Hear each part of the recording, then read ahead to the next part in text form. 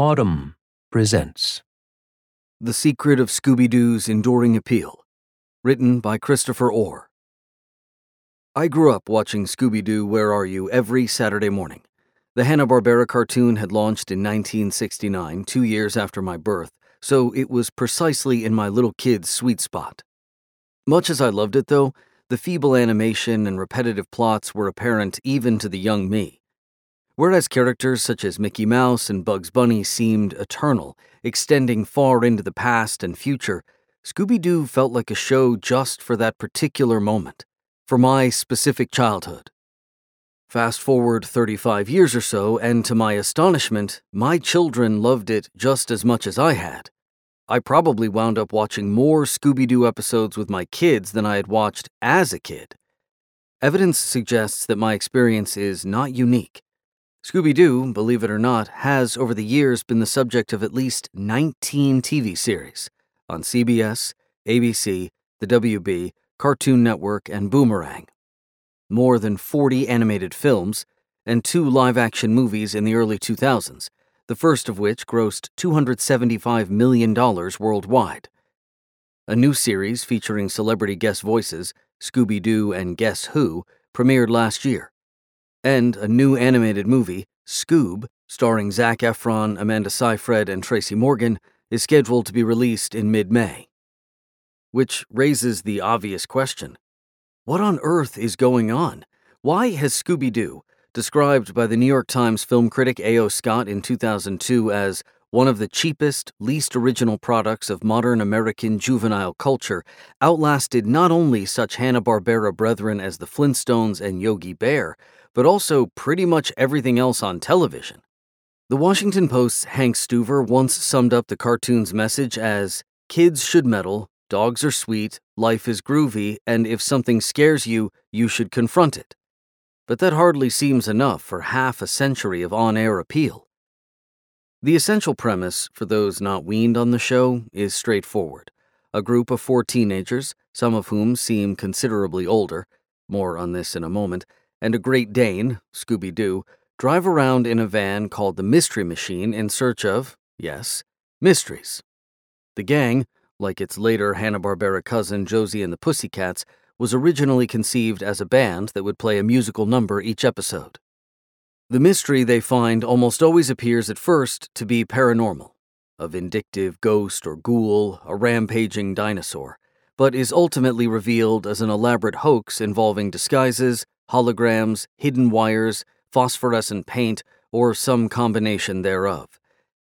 Each time the gang unmasks the genuine villain, typically male and on the older side, he utters some variation of, "And I would have gotten away with it if not for you meddling kids." The Mystery Inc. members are Fred, the blonde, broad-shouldered, presumptive leader of the group, who wears, implausibly, an ascot; Daphne, the fashion-conscious redhead and semi-comical damsel in distress, a stereotype that the show subverted in its later iterations; Velma, the frumpishly sweatered and bespectacled brainiac; and Shaggy, the ever-famished, slacker coward defined by his prominent slouch and chin grizzle. Scooby himself, his name was inspired by Frank Sinatra's Doobie-Doobie-Doo scat in Strangers in the Night, is inseparable from Shaggy, and in many ways indistinguishable. Same appetite, same poltroonery, same plot functions. Essentially, split aspects of the same character. The two are not id and superego, but something closer to id and more id. A typical storyline involves Daphne getting kidnapped or otherwise endangered, Fred devising a Rube Goldberg-esque and spectacularly unsuccessful trap to ensnare the villain, and the case being wrapped up by a blend of Velma's smarts and Shaggy Scooby's bumbling good luck. The show owed its launch in part to complaints that Saturday morning cartoons, including Hanna-Barbera's Space Ghost, were becoming too violent. So the producers William Hanna and Joseph Barbera, along with the story writers Joe Ruby and Ken Spears, and the animator Iwao Takamoto, decided that their new show wouldn't merely solve mysteries, it would demystify them altogether. As any parent knows, the shortest way to comfort kids is to offer them an alternative explanation for the horrors that go bump in the night. It was the cat, or the wind, or the uncle who forgot where the guest room was. In the premiere of Scooby-Doo, What a Night for a Night, the ambulatory suit of armor freaking everyone out is discovered to be Mr. Wickles, the seemingly hapless museum curator who is also, gasp, a secret art smuggler. Case closed, sleep tight. No less an arbiter of reality than Carl Sagan hailed the show as a public service in which paranormal claims are systematically investigated and every case is found to be explicable in prosaic terms.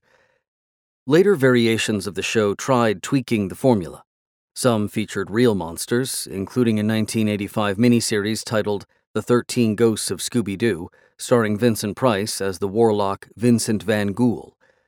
One, a pup named Scooby-Doo, recast the gang as elementary school-aged, and characters were regularly subtracted or added, notably Scrappy-Doo, Scooby's pint-sized and pugnacious nephew. But the show consistently returned to its core premise. Given that Nancy Drew and the Hardy Boys had long since established the template of liberated teens outsmarting adult crooks, surely the show's enduring success rests on more than that. Having a friendly dog involved has helped, certainly, though placing a Great Dane front and center is no guarantee of universal popularity, as Marmaduke fans will sadly inform you. A more telling clue, I think, can be found in the show's timing. It debuted during a period of acute generational conflict and anxiety, the Vietnam-Nixon years, the never trust anyone over 30 years. Whether by accident or design, the makeup of the Mystery Inc. gang played perfectly into that moment.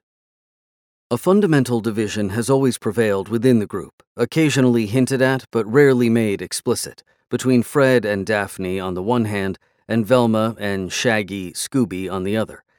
The former looked and sounded older. The idea that Fred and Daphne were a couple or an ex-couple has been frequently suggested. And how else to account for that deepest mystery of the Scoobyverse, Fred's fondness for his orange ascot? On some level, viewers are intended to see him as a grown-up. Daphne is a slightly more complicated case, but her maybe relationship with Fred, her overt sexualization, her outfits, unlike Velma's, are aggressively form-fitting, and the eventual revelation that her family wealth supports Mystery Inc. clearly position her as the second quasi-adult in the group. She even has a scarf that mirrors Fred's ascot, neckwear as a signifier of maturity. By contrast, Velma, who is cited as the youngest of the gang, stands out as the quintessential TV representation of the smart, awkward teenager, right down to the glasses without which she is virtually blind.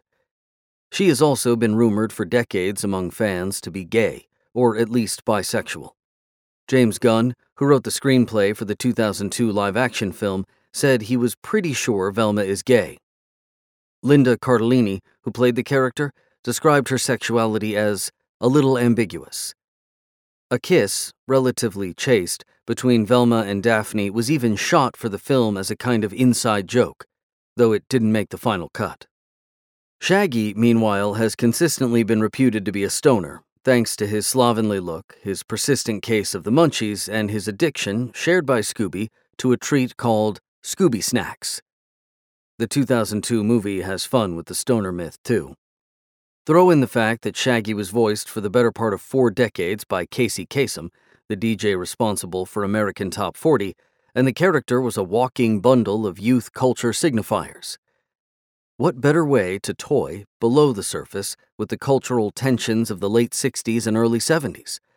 Juxtapose 2 borderline misfits in Velma and Shaggy, who are perhaps experimenting a little with sexuality and drugs, with 2 grown-up stand-ins for the more conventional sort in Fred and Daphne, and then let the offbeat characters consistently, yet all in good fun, one-up the establishment types.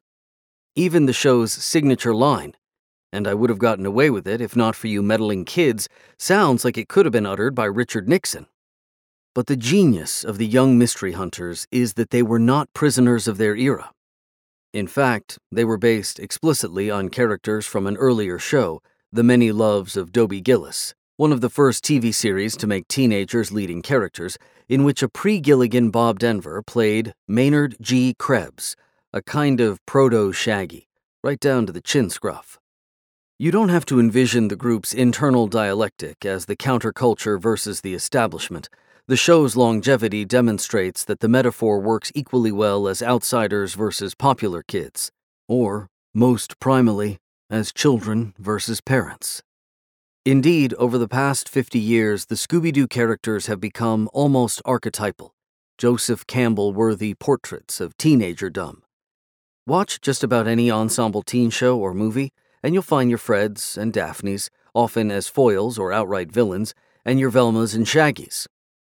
Perhaps no one applied this paradigm more self-consciously than the writer-director Joss Whedon in Buffy the Vampire Slayer, which winked at its predecessor by imagining a group of teen monster fighters led by a superhero version of Daphne. Buffy and her pals even referred to themselves as the Scoobies. Whedon later claimed, tongue only partly in cheek, all great fiction is Scooby-Doo-like. So we watch, and our kids watch, and eventually their kids will watch. 4 so-called teenagers and their Great Dane roam the countryside, pulling the mask off some fraudulent phantom or counterfeit creeper. They'll be headed for your local multiplex soon enough. And fear not, they won't ever really leave. If you enjoyed this production, find the best long-form articles read aloud in the Autumn app, available now for iPhone and Android.